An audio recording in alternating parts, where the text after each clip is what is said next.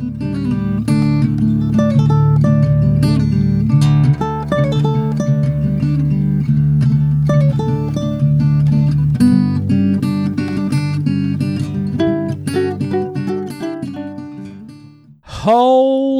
shit fuck. Oh my God. You did not tell me that this book was this good. I believe I did tell you. No, you didn't. Because words cannot accurately summarize how insane that group of chapters was. It was pretty awesome. Holy shit fuck. Hide the women and children. This is going to be an explicit podcast. Welcome to the Unfinished Book Series podcast, also known as the Duke and Duchess podcast. I'm Liz, I'm the Duchess. And my name is Dak, the content hoarder of fish sandwiches and briefcases, also known as Chad. And today, in episode 72, we will be covering chapters 65 through 69 of The Way of Kings by Brandon Sanderson. Holy shit fuck. Why don't you lay our spoiler policy out there? So the spoiler policy is that Liz has read these books several times. She knew all this crazy stuff was going to happen. I knowed. I had no idea. That was nutballs. It was nutballs, right? So on our next book club, we will be covering chapter 70 through the end of the book. Whew. Now, I don't know if any of our listeners have actually hung in there and not read all the way through to the end of the book. If you Surprising number. I applaud you. I salute you gladiator style. Because you hold your shard blade high. I am holding my shard blade out for all of you. That's amazing. I've read this section to the end like 8 times since we started the book. I'll just be like, I'm just going to skip to that part. Whenever there's like a frustrating plot point, I'm like, I'm just going to read. I'm just going to go to chapter 69 real quick and read it. Mm. And so last week on the podcast, as we ended, you always we go upstairs and you usually pick the book right up and start reading it because you've been waiting to move on until the podcast. So we stop recording. It's 1:00 in the morning. You go up, you just read a little bit. Last week, as we ended, I said, what did I say to you? You said, don't pick it up tonight. You won't go to bed till 5 a.m. Was I right? You were right, because I didn't pick it up. I waited till the next day, and then I read the whole thing in one sitting and didn't go to bed till 2 a.m. Yes, this is, once you start this little narrative arc here in these chapters, you really cannot stop. No, and it messed up my whole sleep schedule the whole damn week, and I didn't care. Yeah, that was crazy. That was worth the tedium of some of the different parts. Not that everything has been resolved, but it's a series, and it's only, you know, we're not even at the end of the first book. Right.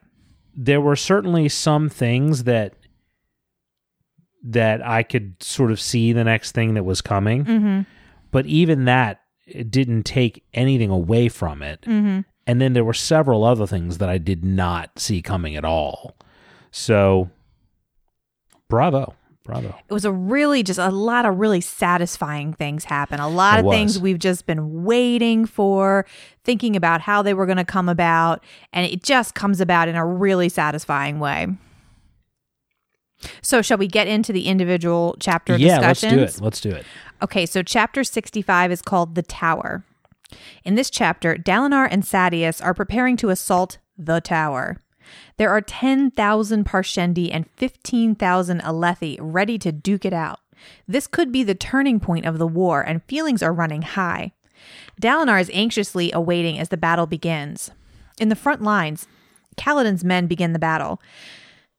After 6 battles with no casualties, he's become complacent, and he's shocked when Teft and Scar both are wounded. Finally, Dalinar is able to join the fight. Just as Sadeas' forces are beginning to break, he charges in.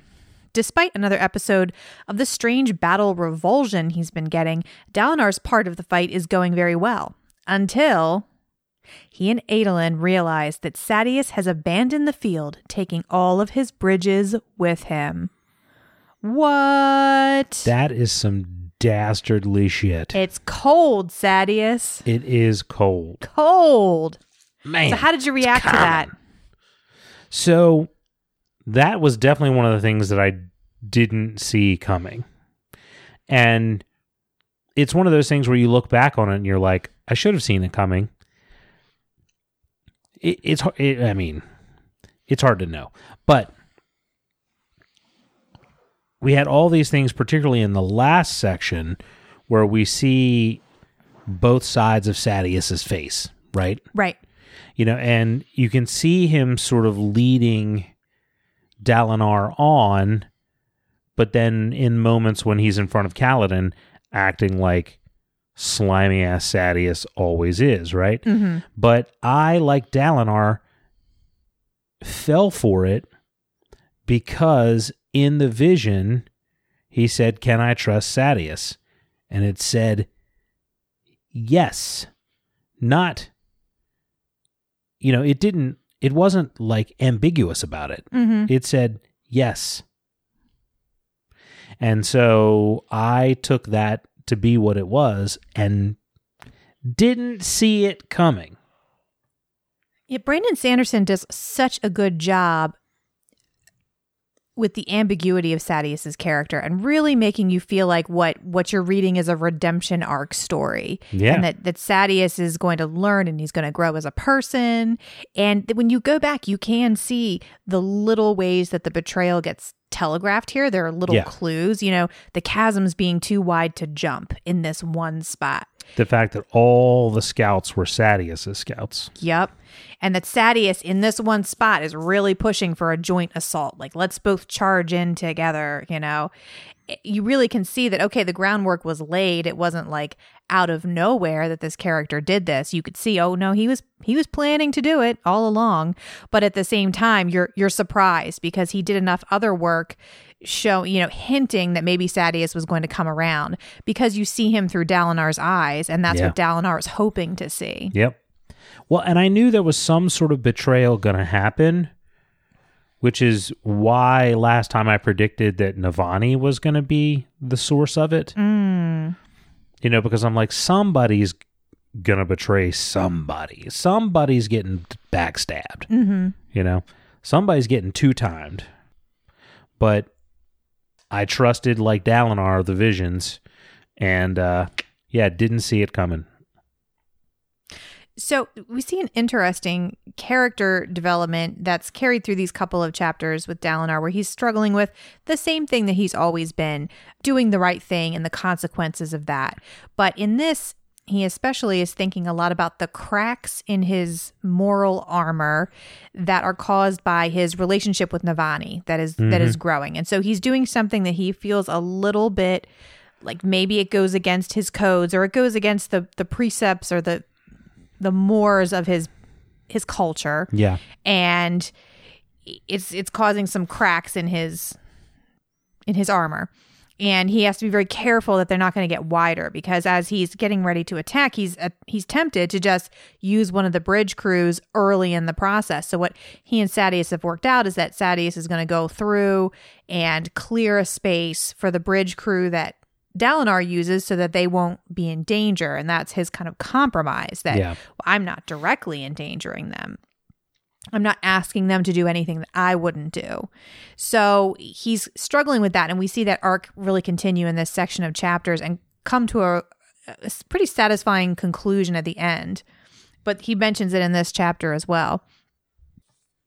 Yeah, I agree with all those points. And I think it kind of further helps to set up the trap as well. The fact, I think, also that Dalinar was so... I mean, this doesn't really come through in the text, but I'm just imagining Dalinar was so focused on Navani. I mean, he was with the last thing before the horn sounded and all this happened. He was standing in front of Navani, So when Sadeas comes to him and is like, I've done this, I've scouted that, I've done that. He's like, well, let's go. Like, he's not even thinking about it, because until the moment the horn blows, he's all about that Navani. Mm-hmm. He's all up in some Navani. Mm-hmm. He's wanted to get up inside of that Navani for a long time. A long time. Yep. His balls are as blue as Sadeas' shard plate. It's red, but Adolin has the blue shard plate, yeah. Well, that's gross. So I started with a holy shit fuck, so I can't be worried about this sort of stuff. Listen, what I'm saying is his balls are so blue, they're sitting on the porch of some rundown Mississippi ramshackled stick house playing an old banjo, blind in one eye. That's blue. That's how blue they are. That's pretty blue. So, any notes on this chapter? Yeah, so a couple things. So, I had the same notes about Dalinar trusting Sadeas and the scouting, and just how completely he trusts the visions and just gave over wholly to that. I went back and I read the statement where he asks specifically about Sadeas, should I trust to Sadeas? And it says, I'm paraphrasing, it says essentially, yes, and then immediately follows with trust to honor, and honor will see you through. So when you look back on that, you can sort of see how it's sort of saying, yes, trust him, but when you do get caught in his trap, trust honor. So it's, it's definitely something where you can look at it after the fact and say, seems to me that whoever was giving the visions knew that that's how it was going to play out. But it seems like he had to get to that tower anyway. The other one is the Parshendi when Kaladin, because this is another, all these chapters really jump around in terms of perspective. Yes. There's a lot of head hopping going on.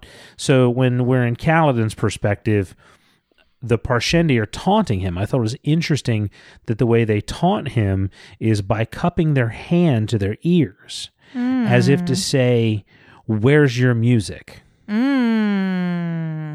Like, you don't have any music. Like, dang, that's a good catch. I don't think I ever picked that up before. So I thought that was interesting. When back in Dalinar's perspective, he talked about Roshar being united once, and he said, could that have included the Parshendi too? As though it is just an impossible thing to believe. Right. So I think that's some... I hesitate... There's a lot of things in this section that I almost hesitate to call foreshadowing, because it's almost less of foreshadowing and almost more of like just a flat-out hint. Right. Like, I'm telling you that this is how it was and this is how it's going to be again, know? And I think that falls into that camp. But my favorite line in the chapter is, it says, in Dalinar's perspective, it says, he carefully let the black thorn free and felt the joy of dominating. Only you. The battlefield. See, I knew that all these Dom daddies were just trying to compensate for something. That's what it's always been about. It's about their little thorns. It's all about them little thorns. So I made a note about the tower itself. Okay. The plateau called the tower. Mm-hmm. And the fact that it's covered in lumps, like a field full of short walls covered in a blanket of snow. I thought it was significant that was... That's the graves of heroes who came before them. Maybe. I don't know. I just thought it was kind of significant that the terrain was described like that. I kind of thought that too. So I was a little perplexed by that. Not the shape so much, but the fact that it talked about like it was creme piled up on it. Right. And that tends to come from like water dripping. And I thought, well, there's nothing above it. So is there something? So in Roshar, the storms bring this creme. Yeah. So every time it rains. So back in the flashbacks of Hearthstone, they talked about going out and chipping the creme off your roof. So anytime you have a building, a tree, any kind of structure, if you don't actively chip that stuff off, it gets covered in creme like that. Yeah, and later it talks about it being particularly bad in the leeward side of hills, and this hill, they're on the leeward side of the hill. So then I thought, well, because I thought maybe there was something there, but I couldn't really come up with it. Also, how about the fact that Sadeas made dinner plans with Dalinar right before he left him? That's some cold to die, shit. Right? Like right before he rides off, he's like, "Hey, we're getting something to eat later, right?" Yeah. See you never. Jesus, man. Right? Some cold shit. Some Bond villain shit. It's some Bond villain shit right there. That's some Prince Humperdinck shit right there. Yeah, it is. It is. I also just think it's interesting. And again, going back to this whole Dalinar character arc thing, how in this chapter he's holding firm to his moral code regarding respectful conduct and valuing life and kind of those issues, but setting aside the cultural taboo surrounding sexuality and his relationship with Navani. And I think it's like, I don't know. I think there's something there. I think there's a subtle like commentary going on there. But again, I just feel like that's an important arc for him right now. Well, I would think you would have to start shaking loose on some of these sort of arbitrary seeming things that they hold on to that we know are kind of silly, like the light-eye, dark-eye distinction, right? And then like he's starting to see things in his visions that sort of shake that up a little bit. Mm-hmm. How does it cause you not to sort of start questioning everything, you know? Yeah. So chapter 66 is called Codes. Kaladin and his men realize in the beginning of this chapter that Sadeas is abandoning Dalinar in the field. Dalinar and Adolin fight desperately to reach the bridges before Sadeas can pull them all away, but they're unsuccessful. Adolin is surprisingly cool about the situation, considering his right to say, "I told you so." They have an important moment, capital M, before turning back to the battle, and in all likelihood to their deaths. So there's this battle is pretty much like 4 chapters long. Yeah. So this is kind of the part where Adolin and Dalinar are like dealing with the fact that they are completely hosed. They're done. Yeah, this is almost like the grieving chapter. Like, oh fuck, like right. We are fucked with a capital F. Like there's no. Yeah, this is all the kind of like negative ramifications and realization about what's happening to them. You know? At what point did you suspect that Kaladin would go back?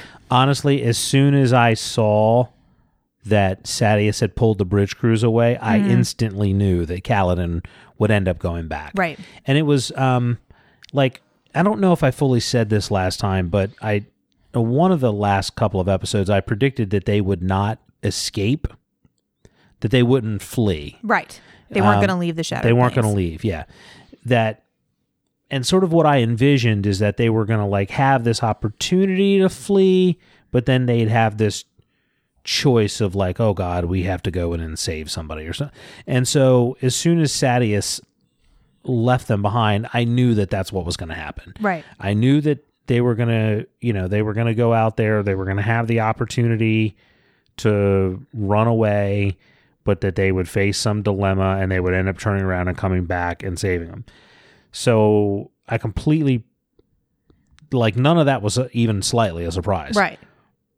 Didn't make it any less enjoyable to read, you know? Yeah. And that's kind of the only part of this that I was like, of all this section, you kind of figured was going to happen. This is what I kind of figured was going to happen.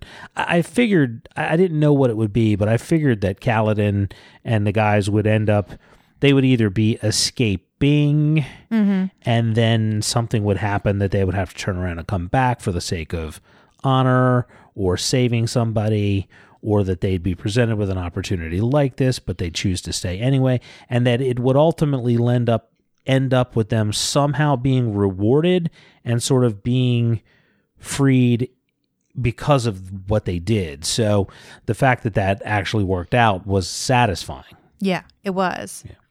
And there's some really satisfying character moments, one for Adolin and for Dalinar as well, in this chapter. The fact that when this all finally goes down, Adolin, who's been telling Dalinar over and over, we can't trust him, don't listen to him. He only turns to him once and is like, I told you this was going to happen. Yeah. But then Dalinar, when he's like, okay, I know, tell me it's all my fault. Adolin kind of comes to a realization. He's like, well, it's not, he's like, yeah, I mean, I wish things had gone differently, but in the end, I wouldn't have had you be a different man. I wouldn't have had you be like the other high princes who don't trust anyone, who don't even try to make Alethkar a better place. And he's like, he said, I'm glad you follow the codes and I'm glad you are the person you are. Yeah. And that moment gives Dalinar the perspective that he's able to finally let go of his guilt and let go of his need to kind of always be perfect and just always beating himself up for not being who he thinks he's supposed to be, and so it's just a very satisfying character moment. These characters have kind of been carrying this stuff around. Adolin's mad at his father. He doesn't understand his father. Dalinar wants to beat himself up all the time, but they finally release that like right before they die or whatever. I call it the Ned Stark dilemma. Yes. Because everybody says, oh, if Ned Stark wasn't so stupid and honorable, then he wouldn't have fallen for all that shit, and the Lannisters wouldn't have gained the upper hand. But if Ned Stark acted like the Lannisters, you wouldn't like him. Yeah. He wouldn't be the honorable Ned Stark. Yeah. It's so true. That's how I see everything in life. So I liked the point where the one thing I did think was slick that Kaladin did was when they were just sort of like the last bridge crew to come across, and they were just sort of lingering, and Matal's like, come on, you slugs, and he's like, we're right behind, just go ahead, we'll be there. Well, that actually happens right in the beginning of the next chapter. Oh, never mind. But that's okay. It all kind of blends together. This chapter is super short. Yeah. Oh, no, it was, I remember what it was that I was commenting. Sometimes my notes are cryptic, so bear with me. So I noted that Matal is like right there to like lead the bridge crews and prep. Like, he's been in on this betrayal from the beginning. That's a good point. He had to have been looped into, I mean, he didn't have been looped into it weeks ago. Right. But he knew that this was going to happen before they deployed that day. Oh, this is definitely a good bit of the army is in on this, because it's noted that Sadeas's soldiers were engaging in a way that made it very easy to disengage, and things were deliberately set up to make it very easy for them to retreat quickly. Yeah. So this is not just like, this is an army-wide thing. Yeah. I mean, they're all following Sadeas's orders, but there are lots of people who knew this was going to happen. Yeah. And don't seem all that bothered by it. No, yeah. And so he's in on this from the beginning, like Matal would be. That's the sort of behavior you expect from Matal. That's just so Matal.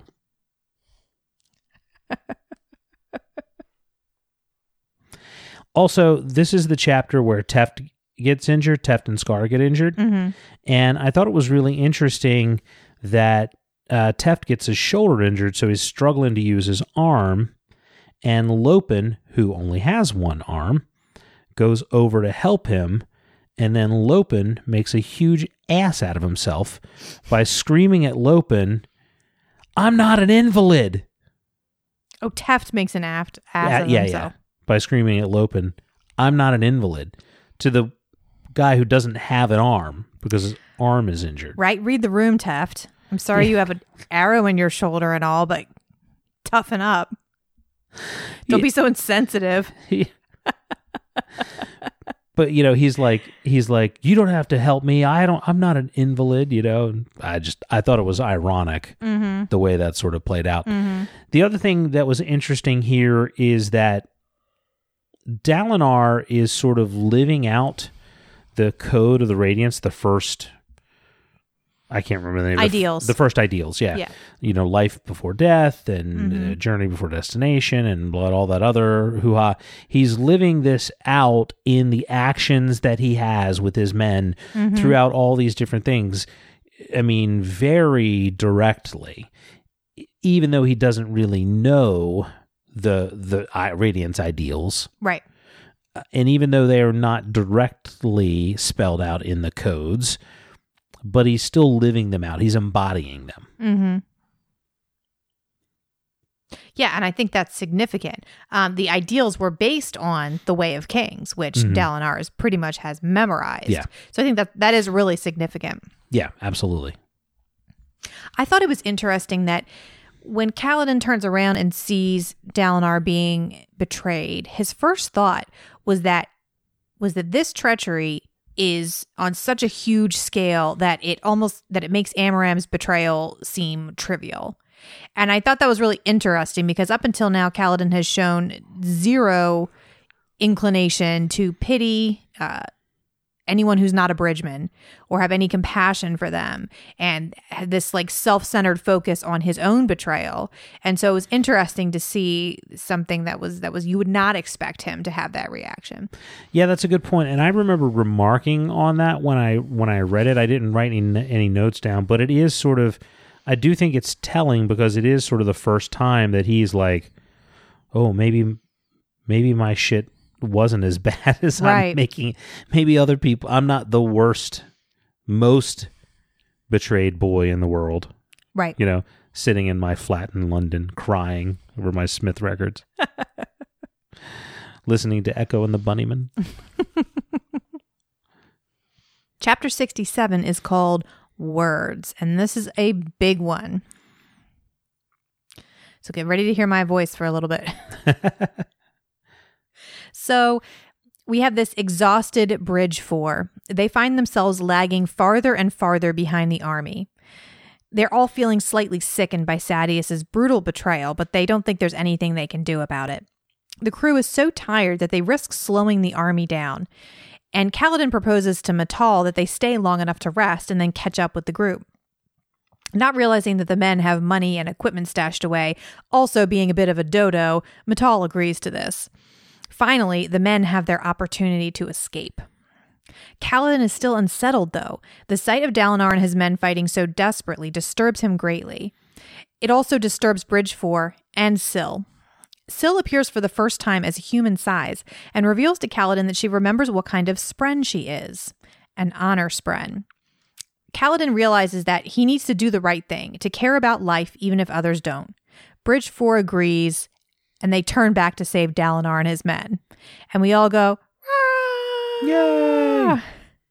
Dalinar and Adolin notice, and they begin fighting towards this miraculous chance to escape. As Bridge 4 is fighting to reach the chasm and set the bridge, Kaladin ends up using more Stormlight than he's ever used before to protect them. He flashes back to the day of Tien's death. When he comes out of this flashback, he's exhausted and drained of Stormlight. He throws himself toward the battle anyway, and Syl urges him emphatically to say the words. As he's charging across the bridge, he finds that he knows them. I will protect those that cannot protect themselves. This is the second ideal of the Knights Radiant. And when Kaladin says them, mystical shit happens. That's it. Sorry, that was a really hard chapter to summarize. Yeah, you guys, it was long. There was a lot of important stuff. It was hard to know what to put in there, but that's what happened. That really heavy action chapters, I think, are really difficult to summarize because you have to find a balance between saying there was a really big fight, that's it, or giving like an incredibly detailed blow by blow. This is every single thing that happened. It's difficult, I think, to do it with the action-oriented chapters more so than the character-driven chapters. Right, and more so than just the action in this chapter, it's Kaladin's transformation that he goes through. You know, finally going back and revisiting in his mind the day that he lost his brother, that all of this this started for him, becoming a spearman, joining the army. All of this kind of started on that day. And then finding the words and something happening to him. He gets transformed when he says those words.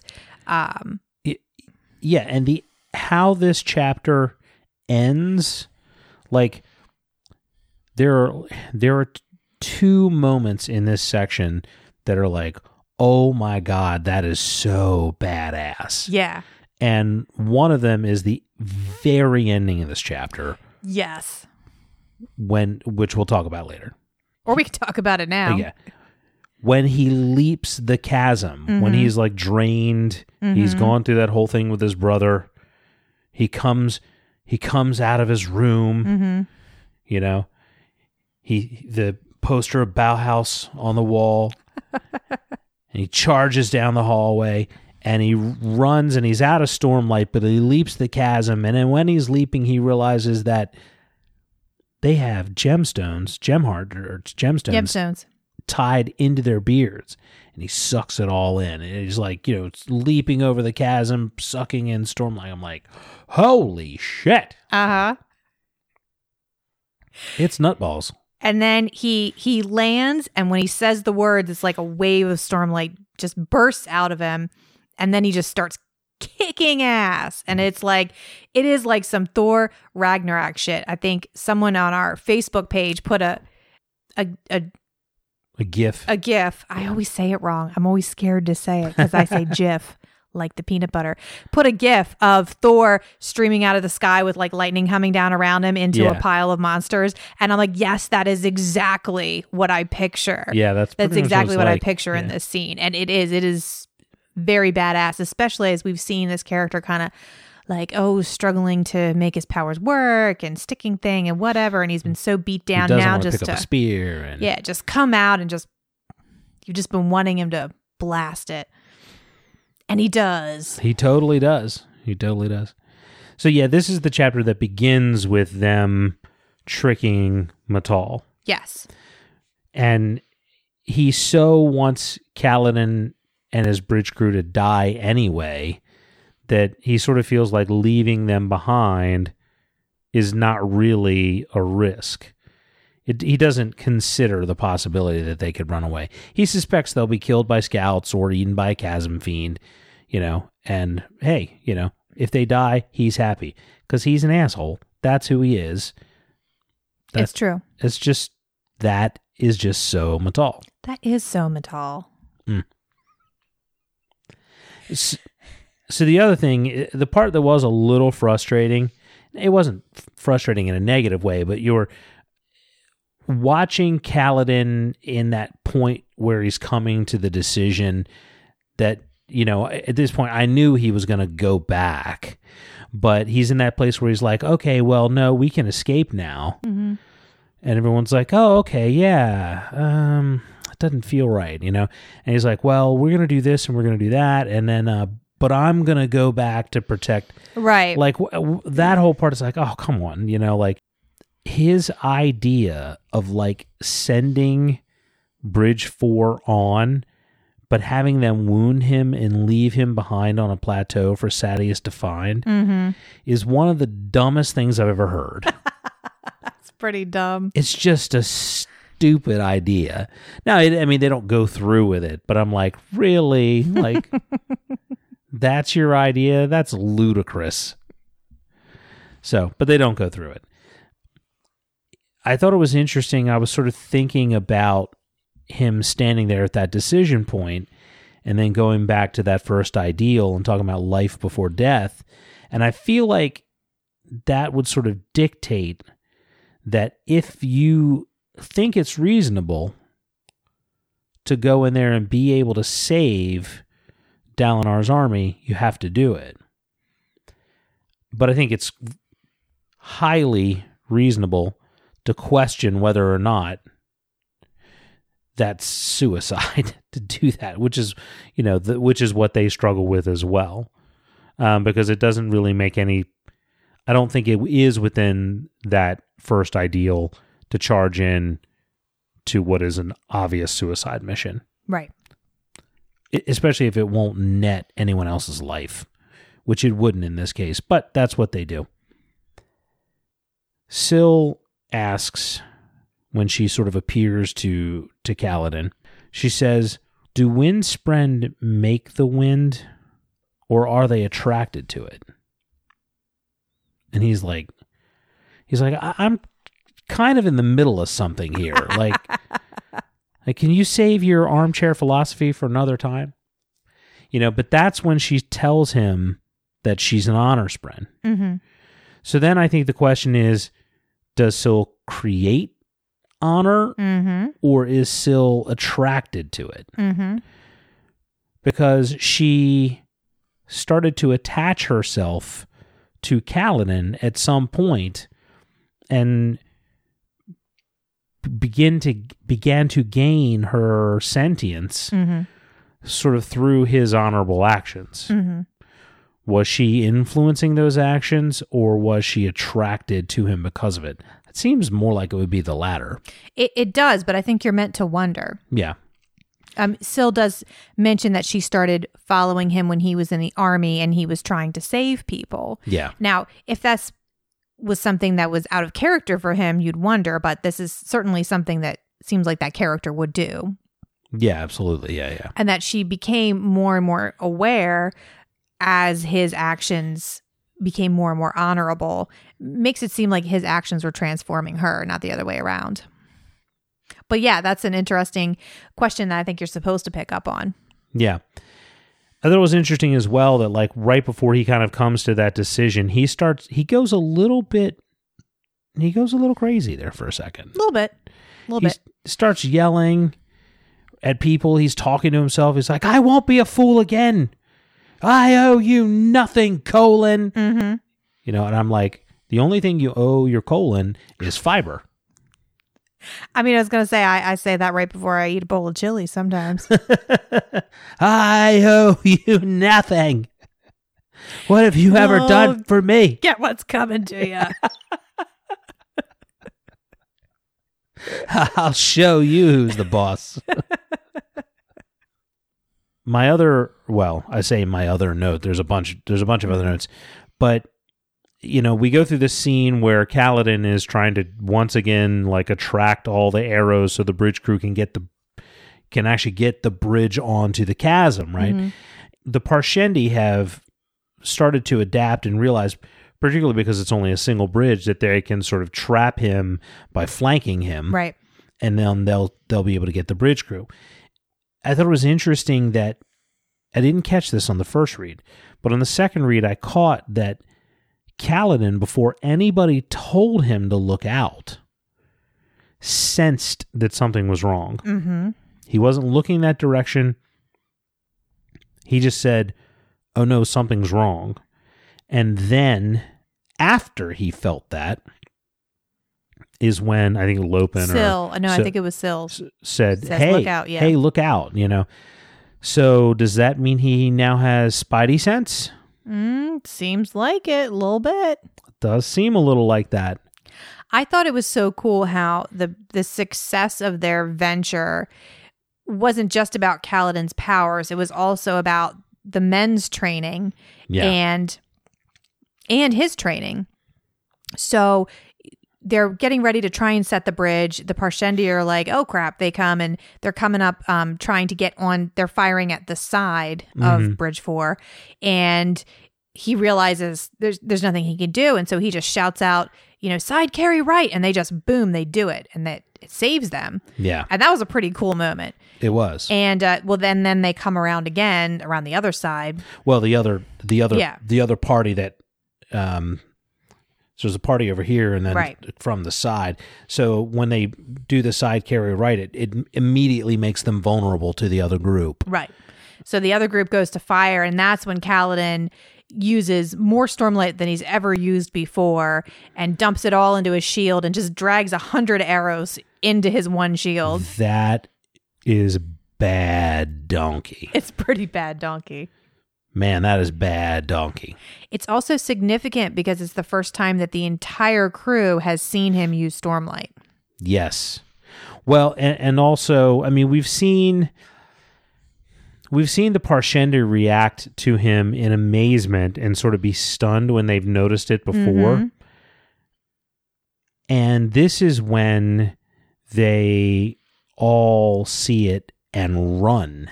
And they call him Neshua Kadal. Neshua Kadal. Yes. Kadal. Yup. Kaladin. I don't know. It's something. That name sounds a lot like Kaladin. Kind of does, a little bit. So Kaladin has a similar character moment here that Dalinar and Adolin have in previous chapters. This decision that to let go of overthinking, basically, and to do what's right, even if others don't deserve it, even if there are conflicting forces in the world, I'm just going to do what's right for myself. Yeah. So it's interesting, the parallel there. It's the whole journey before destination thing. Yeah, that happens at multiple times throughout this book. Right. You can see Dalinar and Kaladin having similar sort of revelations or sharing common themes and things of that nature. So, yeah. Right. And in this chapter, he decides he's going to own his choices. He's not going to blame fate or a curse or anything like that for the bad things that have happened to him. Like, he made choices that resulted in some of these things, and he's going to stop beating himself up and just move forward. Mm-hmm. It's very similar to the turning point that Dalinar had in a previous chapter. It is, yeah. Drehy, I think that's how you say his name. Yeah. Made this comment. He said, "By the bright caller's rays, who is that?" You know, talking about Kaladin and the way he's fighting. And I'm like, who is this bright caller? Why are we all standing out here talking about polar bears? Right. But I thought it was an interesting drop for something that I'm sure will mean something later. I also thought it was significant, if we're talking about Bridge 4, that Moash was the one to remind Bridge 4 to get back to the job. After Kaladin kind of goes into shock after he gets hit with 100 arrows using all of his Stormlight, he kind of falls down. They drag him someplace safe, and they stand around and they kind of go, holy crap, what was that? You know, and Moash is the one to be like, hey, let's go back. Yeah. We have a job to do. Who's been the most vocal about hating Light Eyes, hating everyone who's not a bridgeman. Just a huge turning point for this character, too. Yeah, absolutely. Let's talk about the flashback for a minute, because you don't want to talk about that? I don't want to talk about it. Okay. It was fucking horrible. It was horrible. I mean, not like bad writing. Yeah. It was great writing. Yeah. It's fucking gut-wrenching. It was really sad. I didn't realize it was so early into Kaladin's time in the army. For whatever reason, I just thought it was much later that this had occurred. No, 4 months into his time in the army. Yeah. And we do find out that Tien was assigned to be a messenger like Amaram promised. He promised the family, okay, I'll sign him to a messenger squad so we won't see combat. But we find out that sooner rather than later, there weren't enough troops somewhere. Some middle management made a decision to form a reserve company made up of messenger boys. Yeah. And so just like that, Tien is thrown into battle, and in this case he and 2 other messenger boys are used as bait to draw an enemy into a trap and are killed because of that. And Kaladin witnesses it, and when he confronts the sergeant who made that decision, he just says, well, you have to make do with what what you have. You know, this is what they give me. They give me men who can't fight. I'm going to use them in whatever way I can. And he's like, and you should do the same. And then he walks off. And I think that's a seed of one of Kaladin's core crises, is rejecting that mentality and cherishing life. It's kind of everything that's anti what the Radiant stood for. And rejecting that mentality was a huge part of Kaladin's core character from that on. Well, it's also exactly what Sadeas does with the Bridgemen writ small. Yes, exactly. So Kaladin now has been living for months this example of that exact shitty, overly pragmatic, warlike behavior, you know, and how it's just so flies in the face of life, but is effective and is an Alethi thing to do. You know who else would do it? Matal? Matal. That's so Matal. It really is. So we come out of that flashback, and that's when Kaladin makes his run and his giant leap that we talked about. The last note I have for this chapter is Syl keeps saying, say the words, say the words. I'm thinking she's talking about the first ideal. And then, so when this other phrase comes out, I will fight to protect, or whatever, protect those who can't protect themselves, I'm like, where the did that come from? Like, it's not something he had heard before, and it specifically says it's not something he had heard before. So that's coming from somewhere else. So, and it's interesting because what happens is Syl, she approaches him while he's lying there in shock and says, Kaladin, do you know the words? That's why I've come. And then as he gets up and starts running, she's going, the words, Kaladin, the words. And as he lands, another voice sounds almost from inside his head. It's written in those small kind of all caps font saying the words. And at that point, he realizes that he's known them all along and he speaks them. And it's the second ideal of the Knights Radiant. And then he gains all this amazing power. So what do you think's up with that? He's some sort of Knight Radiant or Herald Reborn. I don't know who he is reborn, but he's one of those fuckers. Well, I'll just make a callback to early in the book when Gavilar was killed. If you remember what his last words were. Take these marbles. Take my rocks. Take my rocks. No, after that. I got a bag of stones. After that, do you remember what he said? No. He said, tell my brother he has to find the most important words a man can say. I told you I already know what those words are. I'm sorry, you were right. I mean, those are very important words. Here's a latte. That works too. I'm sorry, you were right.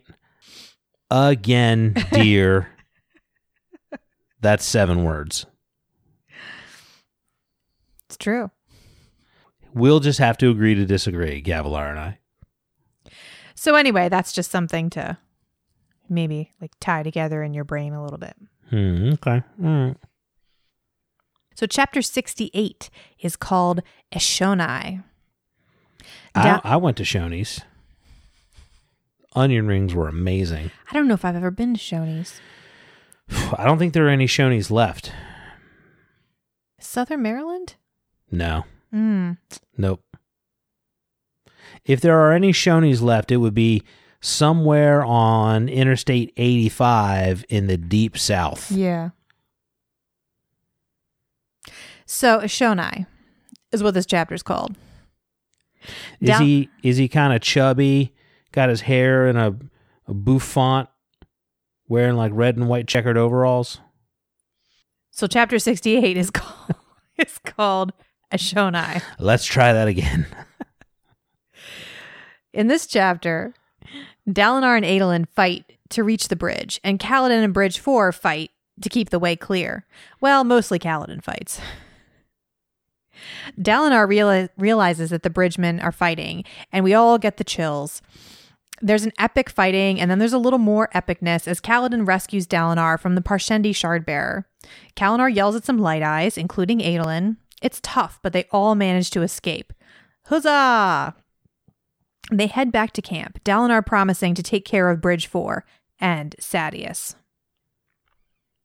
So this is one where I felt like a blow by blow of who struck whom was less important, but still some really epic action sequences here. Brandon Sanderson does this so well.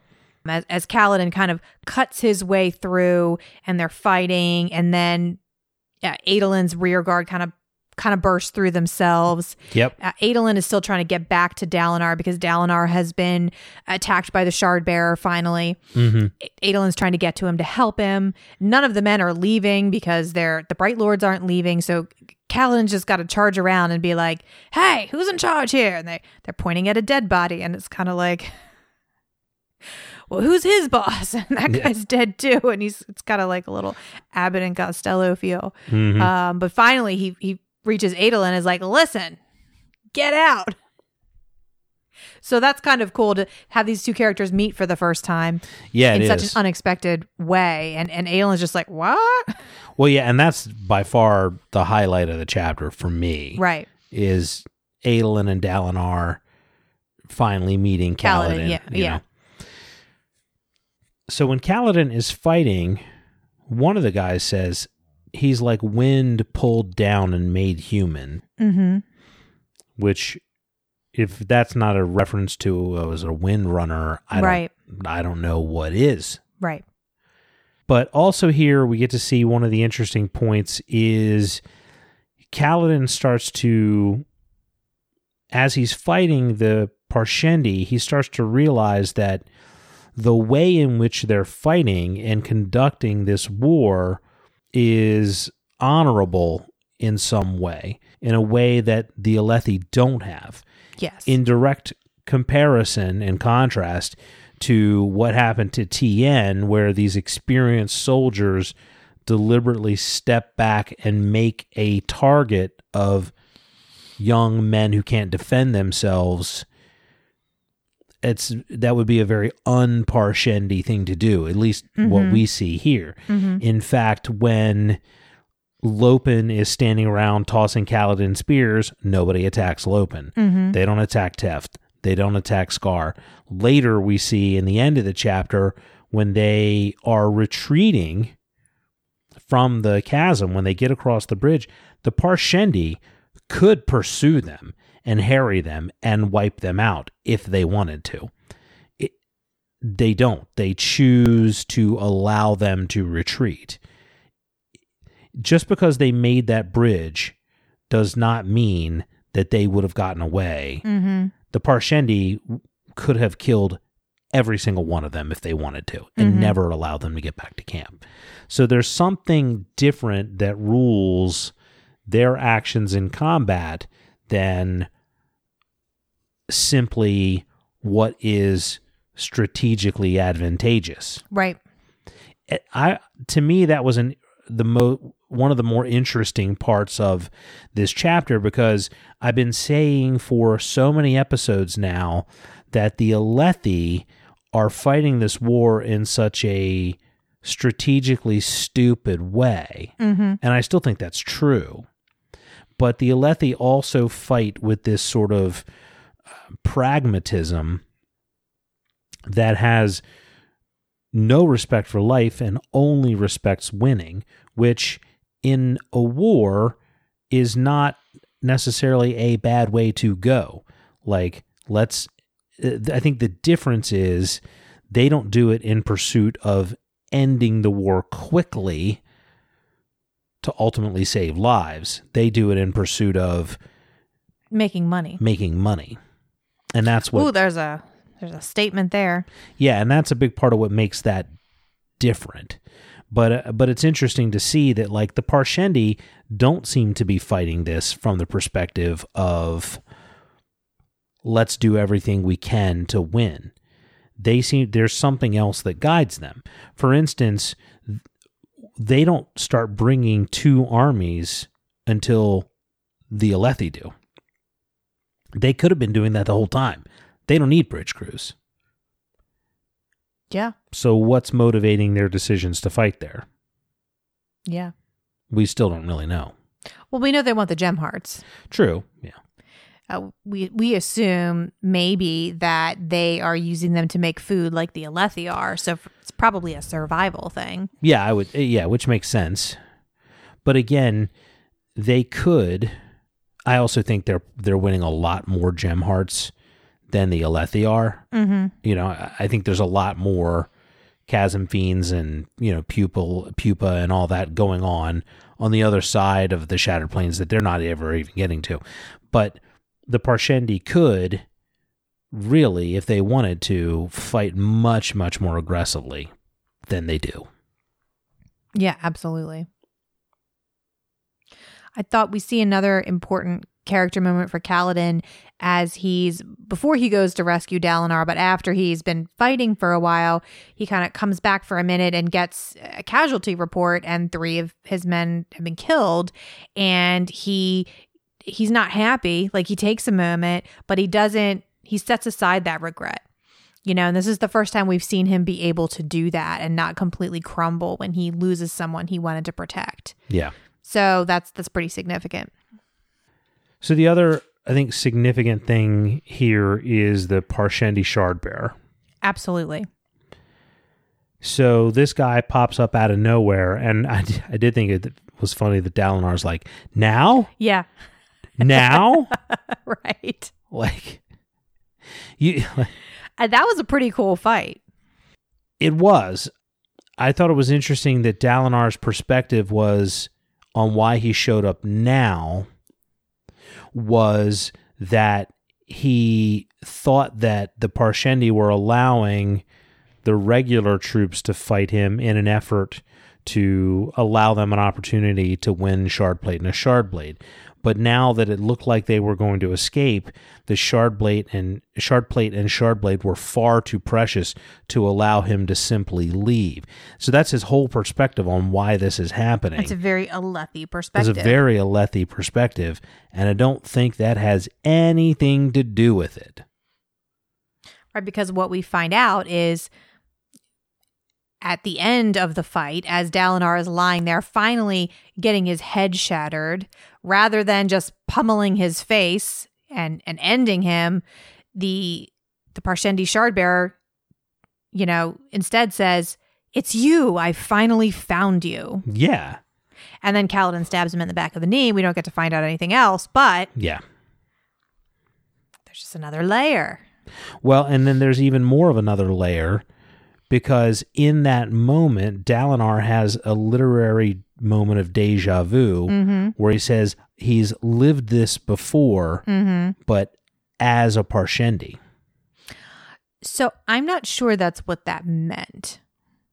But I'll look back in the book. But I feel like what he means is he's thinking back to when Sadeas was lying there about to be killed, and he was on the other side doing the rescuing.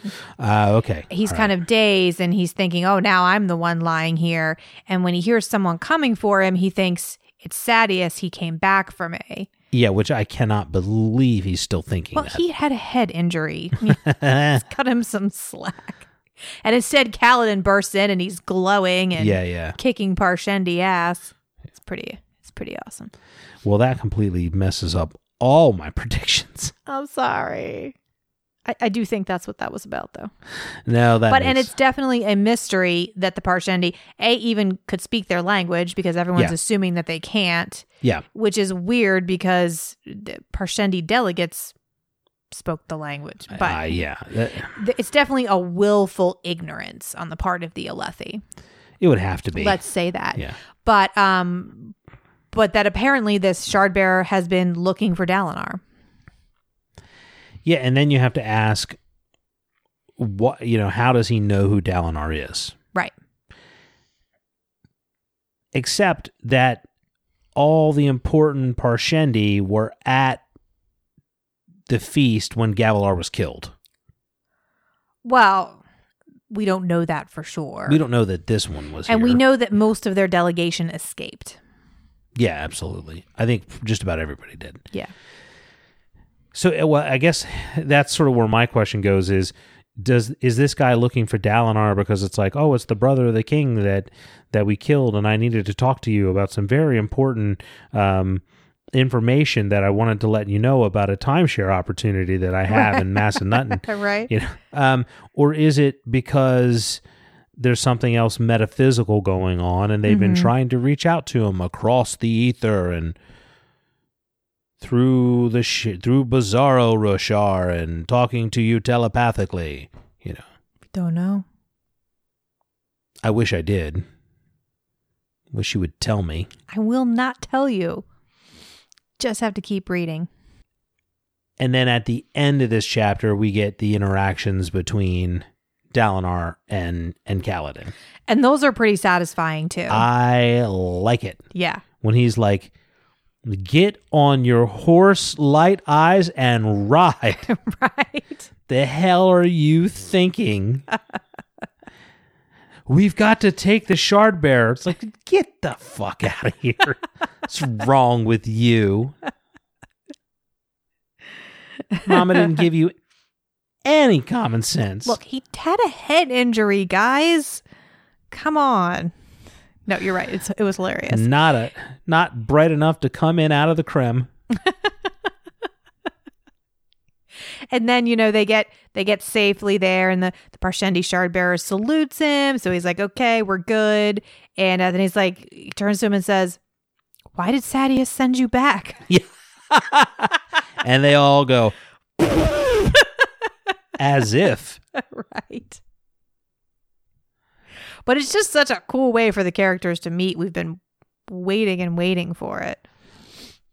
Yeah, and Kaladin, his interactions with Dalinar through this chapter and the next one sit in this sort of perfect place of irreverence without stupidity. Like yes. caution, yeah, but not recklessness. You right. know, like he's not really showing him, like, he's not kowtowing to him. No, he's not malording him. He's not giving him the malords. He's also not being stupid about what he's saying or being overly inflammatory for the sake of it. So I just thought that was interesting to kind of, or not interesting, satisfying to see. Yeah, it was well done. Yeah, the way in which Kaladin is talking to him. He's not treating him like a better, and he's not like letting him be stupid either. Yeah, it was well done. So chapter 69 is called Justice. It's a long one too. In this chapter, Sadeas breaks the news to Navani and Renarin that Dalinar has fallen in battle. Navani is horrified, of course, and she can also tell that something super fishy went down, so she paints a huge glyph that reads Justice in the middle of the camp and lights it on fire. Burn, baby, burn. But they all get a surprise when Dalinar and Adolin roll up into the camp all alive and stuff. Dalinar tells Navani that he's done feeling guilty. He's also done taking Sadeas' shit, but he doesn't want to start a war at this point, so he refrains from openly accusing Sadeas of treachery. He does demand that Sadeas sell Bridge 4 to him, though. When Sadeas refuses, Dalinar offers up his shard blade in exchange for every bridgeman in Sadeas' camp. Sadeas denounces him for a fool, but he takes the deal. Dalinar isn't done kicking ass just yet, though. He storms into Elhokar's room and slaps him around. He then demands that Elhokar tell him the truth about the saddle strap. Elhokar cut that sucker himself. Dalinar sets it straight with Elhokar and demands to be made the High Prince of War. He also informs him that he is going to be courting his mother. Mic drops. Boom. Boom. There's so much good stuff in this chapter. This is another great chapter. Yeah. Sadeas says, I saw your brother fall with my own eyes. So he cements his lying. Mm-hmm. He just makes it so obvious that he's lying. And I don't know how that's going to become important later, but I know it's going to become important later. So it's interesting because Sadeas, he marches back with this story. Oh, we were overwhelmed. We fought as hard as we could. We tried to save it, but he doesn't bother to ding up his armor. He doesn't bother to wound himself, nothing like that. So he's not part of him.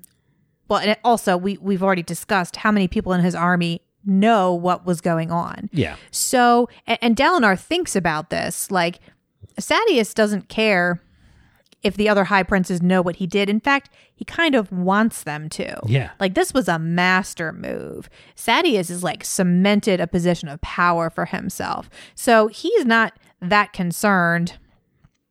If Dalinar had stayed dead, he would not have been that concerned. Correct. With anyone finding out Correct. what he did, because there wasn't anyone powerful enough to try and get justice. And also, even though they might suspect all these things, there would be no proof. Exactly. But when Dalinar shows back up after he lied, said, I saw him fall with my own eyes, they were carrying away bloody chunks of shard plate. Now, there's no way to say he wasn't deceitful. Right. The proof is standing in front of him, 400 pounds of shard plate. Yep. And so for Sadeas, and I love the imagery of Sadeas standing in the middle of the justice glyph, Dalinar walking up to the edge of it, If that's not foreshadowing, I don't know what foreshadowing is. This chapter really makes you love Navani too. Yeah. The scene of her painting the glyph and crying, and she's smearing paint on her face, but she, and then and she lights it up and just stares at him, and she gives him this look that makes even Sadeas kind of quail a little bit. It's pretty badass. Yeah, I like the image of her sort of standing there around with ladies in waiting and soldiers and generals, what is this crazy woman doing? And her just being given the double middle fingers all around Sadeas and being fuck you, you're going to get yours. Mm-hmm. Yep. And then so just all of the interactions in this are so satisfying. Dalinar kind of telling her, look, I don't know how it's going to work, but I've made a decision. I'm not going to waffle about this anymore. We're going to be together, and then marching up. And even though he doesn't accuse Sadeas openly, he comes close enough for him to be like, what the hell, man? So what did you think about Sadeas' answer? It was very Bond villain.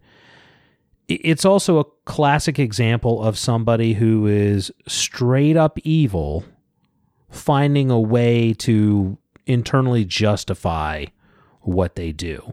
He's not so self-deluded that he doesn't deny that what he did was dishonorable, but he counters it by saying, yeah, but there's really some honor in it because I'm protecting the king and I'm giving you this glorious martyrdom end, And it's just that twisted way that he rationalizes what he does. Yeah, I mean, Sadeas is really kind of a true neutral character. He's not burdened by this idea that, I want to be something that I'm not. I want to be this kind of noble figure. He's not like an Amaram like that. Yeah. But he also is just going to do what benefits him, no matter what the cost to anyone else, full stop. That's his compass. Yeah. What's good for Sadeas, that's what's good for everyone else. And sometimes that, what's good for other people will align with what's good for me. In his mind, he's like, well, in some ways what I did was best for the kingdom because I really believe that you're losing your mind and you don't belong in a position of power anymore. But really, when it comes down to it, I just did what I wanted to do. Yeah. So it's an interesting character. Yeah. I mean, there's no reason for him not to sort of own up to it. It's not as though he can deny. And really, at this point, he doesn't want to go to war either, but if he had to, he would win. Dalinor's forces have been cut in half. He's got almost 3 times the number of troops at this point. Yeah. Although, quick math tells me that Dalinar just purchased about 3,000 more soldiers. So what do you think of that? Oh my God. So that was the second oh shit moment. But I enjoyed like that conflict of like, Dalinar's like, okay, well, I'm just going to go ahead and take these bridgemen, and I'm just going to go ahead and take all your bridgemen. Oh, by the way, I'm just going to roll out. I'm taking these guys. I'm taking these guys with me. And Sadeas, who wants any excuse to attack him.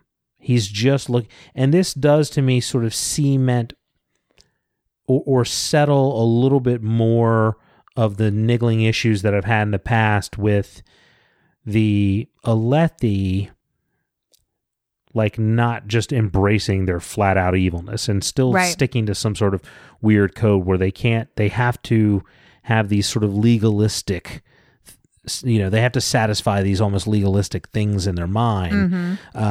So he can't just press his advantage on Dalinar right there on the spot. But if Dalinar does anything wrong to give him justification, he can take it and crush him right there on the spot. So he's just looking for anything. And when Dalinar says, I'm taking these guys, that's the thing. He gives him the thing that he can use to piss Dalinar off, to make Dalinar do something stupid. So that whole interaction to me, before I know how it's going to end, is like, this is where it's going. This is exciting, know? And I figured that I didn't know how, but I figured that Dalinar would, win the day somehow. And then when he draws his shard blade, I'm reading it, and it's like, and he drew his shard blade, and he, pulled it back and shoved the point straight through, and I'm like, oh shit, he killed Sadeas. And then he said, through the center of the glyph, and I'm like, okay, right, and then when he says the shard blade for the men, I'm like, son of a bitch, he is Ned Stark. Like, he is truly honorable. He's going to stick to his word. His word is more important than the shard blade. Especially as many times as it's been dropped in the book about the bond a person has with a shard blade. Yeah. And how unnatural it would feel to give it to someone else. Yeah. And how even when he was thinking of abdicating and that it would be best for Alethkar to leave the shard blade with someone who can use it, that would just be, that would just go against nature. That would just, wouldn't be able to stand that. I also think this is my opinion, the conversation they have afterwards where Kaladin's like, what did you do? Right. Like, and he says, what is the life of human being worth? And they go back and forth and it's priceless, and he says, well, a shard blade is priceless too, and I used one priceless item to pay for several thousand other priceless items. But the other thing I think it leads to is I think it reflects back to the first line of the first ideal of life before death. And I think that paying for the lives of all the bridgemen and then also all the 2,600 men that Dalinar brought back is life over death. And a shard blade is nothing if not death. Oh, that just gave me chills. I mean, yeah. It doesn't carve men in half. It just takes their soul away. It's like I have been saying for a while, I don't know if I've been saying it out loud. I think I have been. I think shard blades are evil. Or at least not being used at all in the way that they were intended to be used. Well, we knew that Syl has had a negative reaction to Dalinar's shard blade. And Kaladin, when he was given the opportunity, just all he could see was the death that they caused, the destruction that they caused. Yeah, I mean, that was a huge turning point for that character. Now we have Dalinar giving up his shard blade as well. Yeah. Damn, that's a good book. High Prince of War, you say? Right? Let's talk about Elhokar. All right, that scene was like I enjoyed it. He walks in, kicks him around, says, "You're acting like a fucking baby." Like, right. Get over your shit, man. You know, and Elhokar's like... I just have to say, I'm sorry. I just so picture Adam Driver, Kylo Ren as Elhokar, like the kind of like whiny man baby. I don't know. Yeah. It just makes it that much more satisfying if you picture someone smacking him around. So smacking Adam Driver around. Just try it. Everyone just close your eyes, take a moment. Just try it.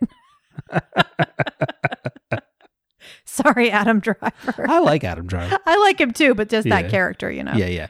Anyway. But yeah, so he kicks him, slaps him around. I thought it was interesting that he comes in and he's like, I heard something happened today, but I was too distracted. Mm-hmm. You're the king at a war camp. Your two biggest armies are going out.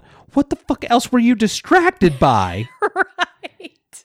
You had one fucking job, man. Right. Did I miss something? So, yeah, it's like, I feel as though I may have missed something. I heard there was a mishap on the plains. Yeah. One day all this will be yours, lad. What, the curtains? Right, I mean, like... It's so true. She has huge gem hearts.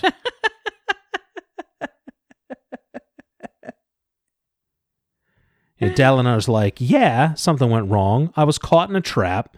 I couldn't walk out because my shard plate was shattered and broken. Why can't you see what Sadeas was doing to me with all of his stupid lying? But so he's like, you're going to make me High Prince of War. I could kill you any fucking time I wanted to, and I did this just to demonstrate to you that I fucking love you. I had to beat you to tell you how much I love you. Why do you make me so angry all the time and walk into doorways? But I did sort of like the first read through, I was like, as soon as you leave, I mean, I'd question the wisdom of that Elhokar isn't going to now just be like all Elhokar has to do is turn to Sadeas and... Except I truly believe that Elhokar believed him at the end. You know, especially when Dalinar says, I love you like a son, you know? Mm-hmm. Stop being an idiot. Yeah. And I think Elhokar, too, deep down has a very negative self-image. Like, he knows he's not really a competent ruler. Yeah. He knows that he does not live up to his father. He knows that a lot of people probably secretly have wished that Dalinar would just take the throne. And Dalinar expresses as much in the confrontation. Exactly. And so for Elhokar, I forget where I was going with this. Low self-esteem. And that's why I think he's prone to believe Dalinar. You know, when Dalinar says, I could kill you and there would be no repercussions. Elhokar really believes that. Like, he's not thinking, oh, well, I'm going to go tell Sadeas and get... And I think he loves Dalinar, too, as a kind of a father figure. I don't think he really wants to kill his uncle, But he's been sort of trying to manipulate him into taking him seriously as far as these assassination attempts. Yeah. We know he's seeing the symbol-headed monsters, and that's probably driving him a little bit nuts as well. And I'm sure that's what he was distracted by. And it's just this sort of self-centered fear thing going on. But Dalinar is like, well, you got to pull your head out of your ass, kid, because things are going to shit around here. And I think the most important revelation that we have here is something that Dalinar's been stewing on since his vision of Nohadon, where Nohadon is like, what am I going to do? These surge binders are going crazy. Everyone's 9/10 of my people are dead. And Dalinar's like, well, we'll write a book. And he's like, what the fuck? That's ridiculous. He's like, that's ridiculous. He's like, I need to go kill some people. And Dalinar's like, no, that's everything that you're not about. And he kind of realizes that like, oh, hey, Nohadon had to be about killing some people and smacking them into line before he could be about, oh, hey, let's lead by example. That don't make anyone do anything that they don't want to do. Yeah. And so he realizes like, and one of my favorite lines, he says something to the extent of, I thought I could be like Nohadon the peacemaker, but I'm the Blackthorn. I'm a warlord. That's what I do. Yeah. So from here on out, that's what I'm going to do. And I'm going to treat everyone in this camp like a recruit. And I'm going to be in charge. There's going to be no more keeping gem hearts for yourselves. Every gem heart goes to the throne, and you can divide them up as you see fit. Well, and the other thing I thought, and this isn't expressed, and I guess maybe I didn't write this down as a prediction, but I'm sort of predicting it, so I'll go ahead and say it. I think one of the things that's going to happen, one of the problems that they've had, is because there is no central High Prince of War, because Elhokar likes to dine and, have painting competitions with so all these high princes are sitting around with nothing to do but scheme against each other. And I think one of the things that Dalinar is going to do as High Prince of War is keep them fucking running, and keep them occupied and keep them busy and they're not going to have time for all of that bullshit because they're going to be, training and running their asses off. And that's one of the things that you do with an army. Like it's part of like military leadership that you do not let your men get idle no matter what the circumstances are, because it's when they get idle that they do stupid shit. Like you have to keep people busy. And I think that's one of the ways that he's going to keep peace is by keeping them busy. Mm-hmm.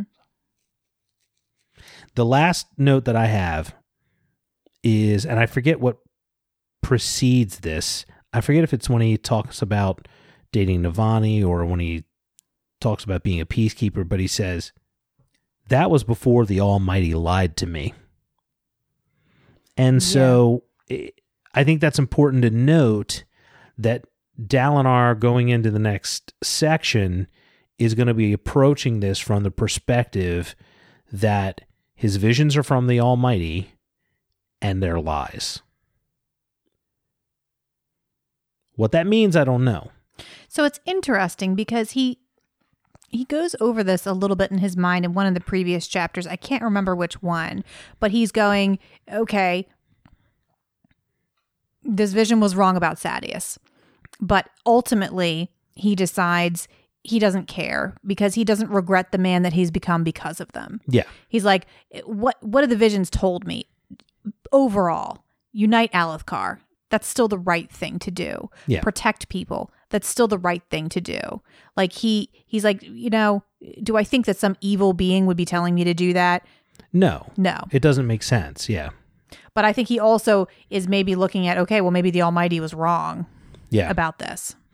I mean, my take on it is that there's a reason he had to go to that tower.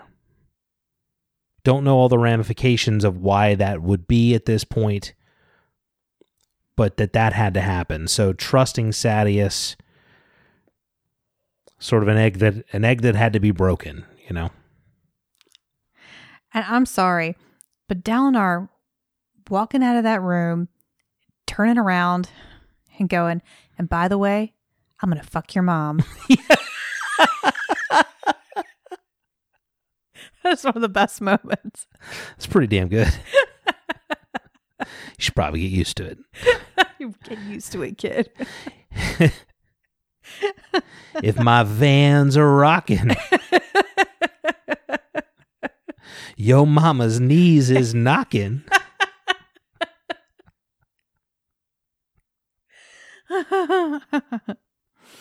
That was pretty funny. Yeah, I enjoyed that. So man, that's it. That is it. Now you get to read the rest of the book. Oh, it's good too. I'm excited. I'm excited because I didn't read ahead, but I turned to where it says, I think it's part 5 and or whatever part it is. And it says who the perspective chapters are. And I noticed that Wit is one of them. I was like, damn. Mm-hmm. So I'm excited about that. I don't know what we'll reveal about Wit, but pretty excited. Are you ready for some questions from listeners? Yes, do it. I put up on Twitter and Facebook a question saying, hey, we're ready to podcast, get your questions in. And on Twitter, I also said, and here's a picture of chili for no reason. That is a picture of chili. And just a picture of several pots of chili on our stove at home. Mm-hmm. And somebody says, my God, man, somewhere there's an orphanage looking for their pot back. How many children do you have? That was Parzival on Twitter at Parzival55. And then Salomon says, in the past chapters when Dalinar asked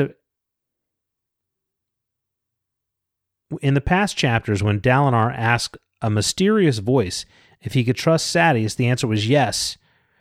And then it said, this is important. Don't let strife consume you. Be strong. Act with honor, and honor will aid you. Do you think the voice lied to him? Okay, so I think this kind of goes back to what we just said. I don't know. It's hard for me to say whether or not they lied.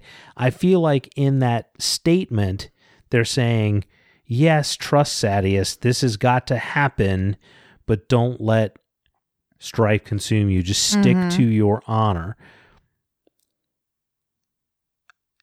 I guess at a certain level, it's hard to argue against it being a lie. I don't know. I also question whether or not it's really from the Almighty.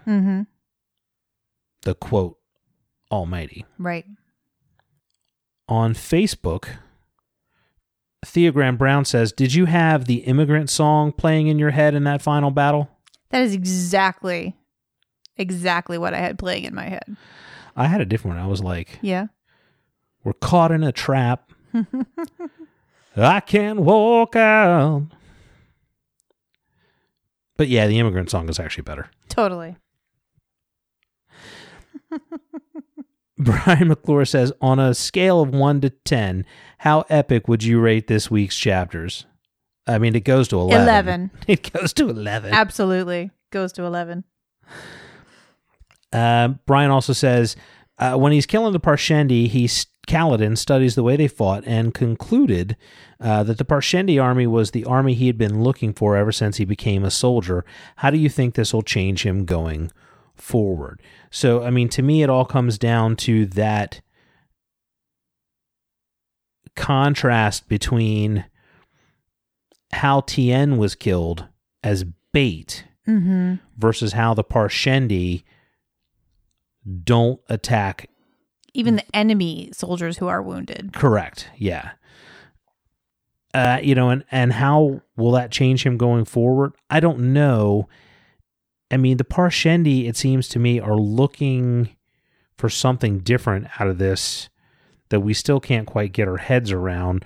I'm really hoping in the next book we'll learn more about the Parshendi, because another 1,000 pages of me suspecting that these guys aren't really the enemy, if we don't learn more about them, I don't know, that'll be frustrating. So I'm not really sure how it'll change him going forward. I suspect that it'll just give him more confidence to do what he wants to do. Right.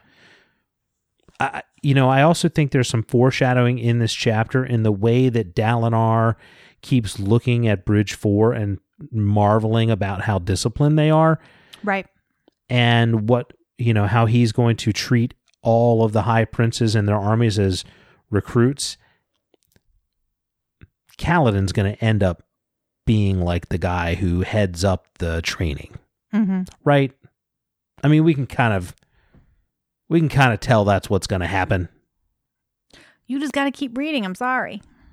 There was a long conversation that Susan King brought up about does it mention who determines the colors of the shard plate? Everyone seems to be a different color. It does actually, early on in one of the Dalinar chapters, it talks about how Dalinar kept his just the original metal gray color, but all the other high princes in their high prince dandy, ways wanted to paint theirs and make them all elaborate. Because it's all about fashion on them high planes. Yep. Them shattered planes. Eric Allgaier says, if I ever meet Sadeas, can I kick him in the Jimmy? Absolutely. Definitely. Hell yeah. Do it once for me. Okay, also on the Facebook page, Brian McClure says, did you realize that the scene on the cover of the U.S. copy of Way of Kings was from a portion of the book? In case you didn't realize, it's the part where the Parshendi Shardbearer salutes Dalinar. So I thought that was interesting because I feel like a few weeks ago on the podcast, I was complaining about the cover. Yeah. The U.S. cover. Because it's like there's a guy on a far plateau with a spear, and then there's a shard bearer in the foreground, and he's just kind of holding out a sword. And I'm like, it's beautiful. What the hell is he doing? Why is he just holding out his sword? It's shard blade semaphore. Like I don't know. It's just gonna make his arm tired. Like like it always just kind of turned me off. So I guess he's saying that he feels like this is the Parshendi shard bearer saluting Dalinar. So, I mean, I don't see that just because there's no army around. And if you want to, you can certainly go on the Facebook page because a couple other listeners... There's a lot of back and forth. Chimed in, went back and forth, and let us know what you think. But it's an interesting interpretation. It is, yep. It would explain what this guy is doing here.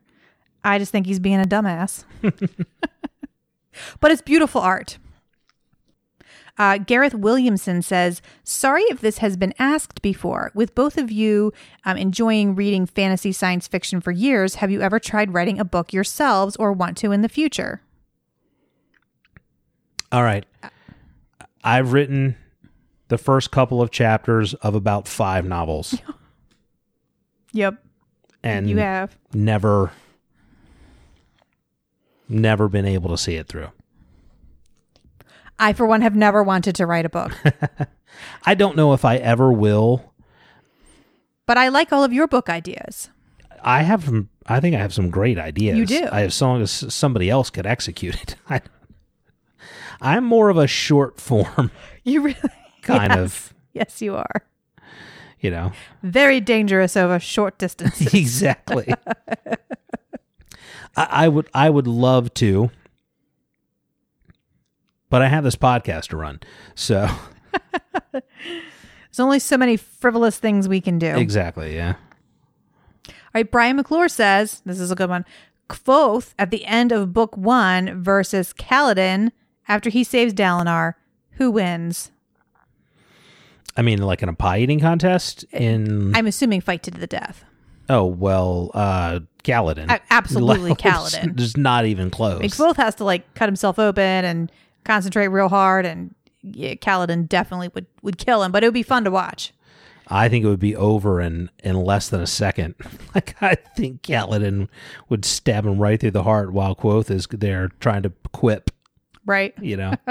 Now, if it's who wins an invite to my cool people party, I'm going to invite Kvothe before I invite Kaladin. Absolutely. Who do I want to have dinner with? Who do I want to hang out with? Definitely want to hang out with Kvothe. I'm sorry. Yeah. Do not want to go out to the bar with Kaladin. No. He gets mopey drunk, yeah, like half an IPA, and he's okay. Gordon Ross says, given that Kaladin is emo, Shallan is often infuriating, and Dalinar can be pretty dull at times. If you were throwing a party for all your favorite fantasy characters, how big a venue would you be trying to fill before you got around to inviting someone from Way of Kings? Well, we're forgetting about Jasnah, because I would party with her all night. I would invite Lopen to a party. I would so party with Lopen. But yeah, the main characters. A large concert, stadium style. They are way down the list. Honestly, even with Lopen and Jasnah, these guys are way down the list of characters I'm inviting to a party. Yeah. Every dwarf in The Lord of the Rings. Absolutely. Most of the hobbits, minus Sam, yes, are coming. Yes. Everybody from the Umbers in Song of Ice and Fire. That sounds like an awesome party. Way before I ever get to any of these people. Da Bombolina says, does soap ever get dirty? You know what? You hadn't read these ahead of time? You know what? I actually did, but I forgot about that one. And I think Susan King answers it best. She went on here and said, yes, it does, at least the outer layer. As your children grow, you'll be amazed at things that soap can become. And let me tell you something. I have not read anything truer all day. I have stopped going into our children's bathroom. That's true. Unless there's like dire need. Okay. Now they're old enough to ostensibly clean it themselves. And so I don't. But when I do, I am usually horrified at the things that are stuck into the soap. And you'd think, oh, hey, just get them body wash. Except we all know what happens. A bottle of body wash a day. I don't know what happens to the body wash. They just open it up and watch it pour down the drain. I really think they just squirt it right down the drain. Yeah, they just right down the drain.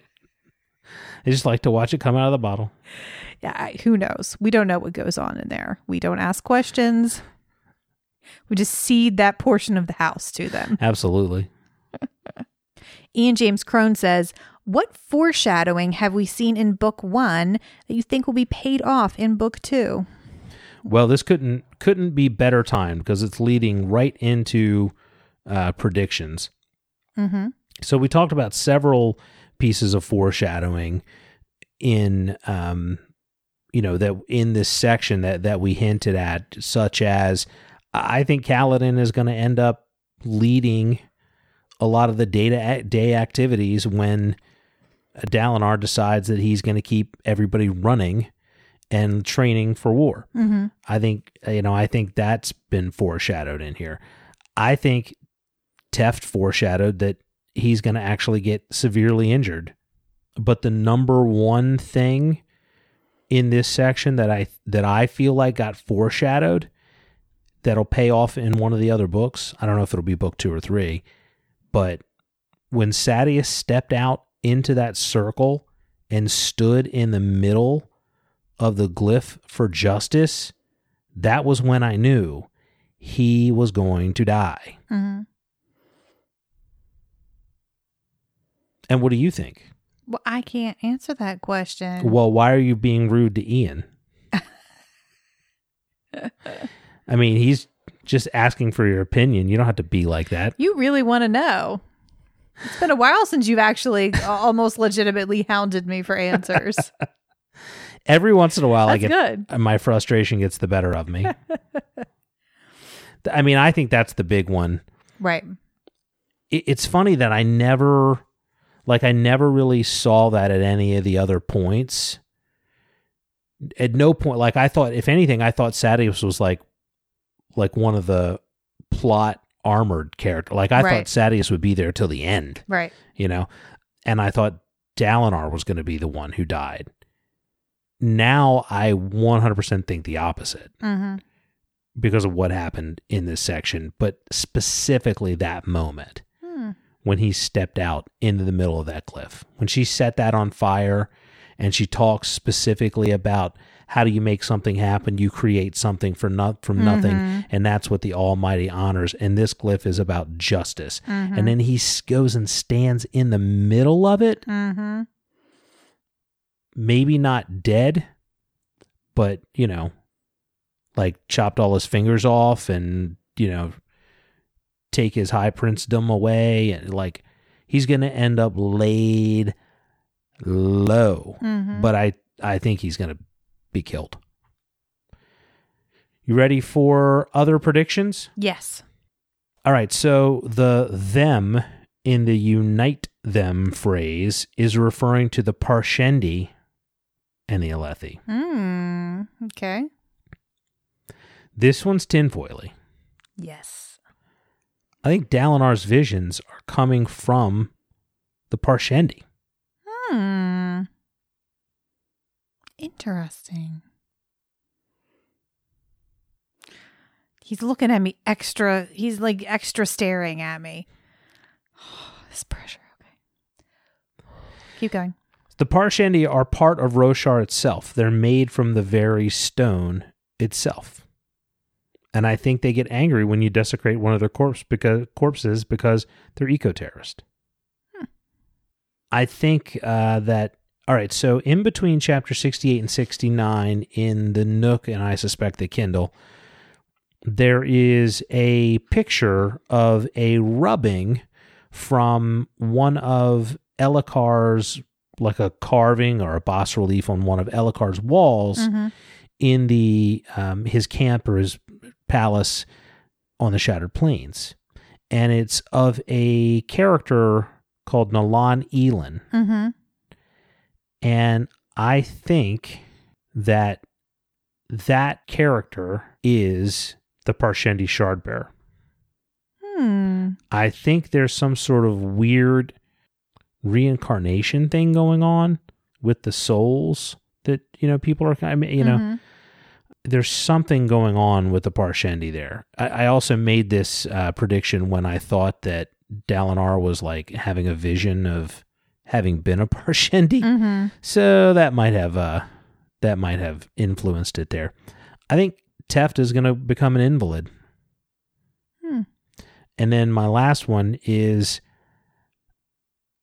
I think the shard blades were given to the Radiants specifically to kill Thunderclasts. And now they are being misused. Okay. I don't think they were ever designed for the way that humans on Roshar have been treating them. All right. I kind of almost wonder if... So we had this issue, or not issue, we had this dream that Dalinar had where there were like 200 shard bearers. All with shard blades. Radiance, yeah. Radiance. They all had shard blades. And he's like, there's like 20 shard blades in all of Roshar that are known. Right. I almost wonder if, like, are the Parshendi, like, trying to, like, steal and take as many shard blades from the Alethi as they can? I don't know. You do know. Don't tell me that. You know. I can't tell you. Fine. Okay. Thank you for sticking to your guns. All right. Those are my predictions. Good predictions. So next time... Finish the book, everyone. Finish that book. Whew. And then we will likely be doing a wrap-up episode the week after that, where we will go over Dreamcasting. And so we'd like everyone else's thoughts on that as well. And kind of meta predictions for the next book. Now, is the next book Words of Radiance? Words of Radiance. And where is that novella? Is it between 2 and 3? Okay, all right. So we will read Words of Radiance, followed by Edge Dancer. We've talked about putting a one-off of the novel Warbreaker. I'm trying to talk Chad into when I say we talked about it, I mean I talked to Chad and said we should do this. He's thinking about it. And then you said it out loud on the podcast. Well, I'm just saying that listeners could try and convince you that would be a good idea as well. I'm just saying. I think you people think I read a lot faster than I do. You read a lot. You read books in between. Just think about it. Just think about it. All right. But that's all we have. So anything else that you would like to hear covered on the sort of wrap-up podcast for Way of Kings, you can throw it out there. You want to tell them how they can find us? Absolutely. You can find us on our webpage at thedukeandduchesspodcast.com. You can find us on Twitter at the DND Podcast. You can find us on Facebook at The Duke and Duchess and our Facebook group page at facebook.com/groups/ the D&D group. You can find us on Instagram at the Duke and Duchess Podcast and also on Goodreads as well by searching for the Duke and Duchess Podcast group in the groups. Goodreads has such a weird interface. They don't make it easy, particularly in the app. Yes. It's not easy, but we're there. And if you like what you heard today, come join our Facebook group page. That's the easiest way to interact with us. Also find us on Twitter. Look us up in these different social media. We got a couple of new 5-star reviews on iTunes. Nice. So we thank you for those 5-star reviews. They help us in the search rankings. But really what we care about more than anything is just having fun with you guys and hanging out with you guys. And if you like hanging out with us, tell somebody. Tell a friend. That's the biggest gift you can give us. And liking us. Just being our friends. All right. Good night, everybody. Good night.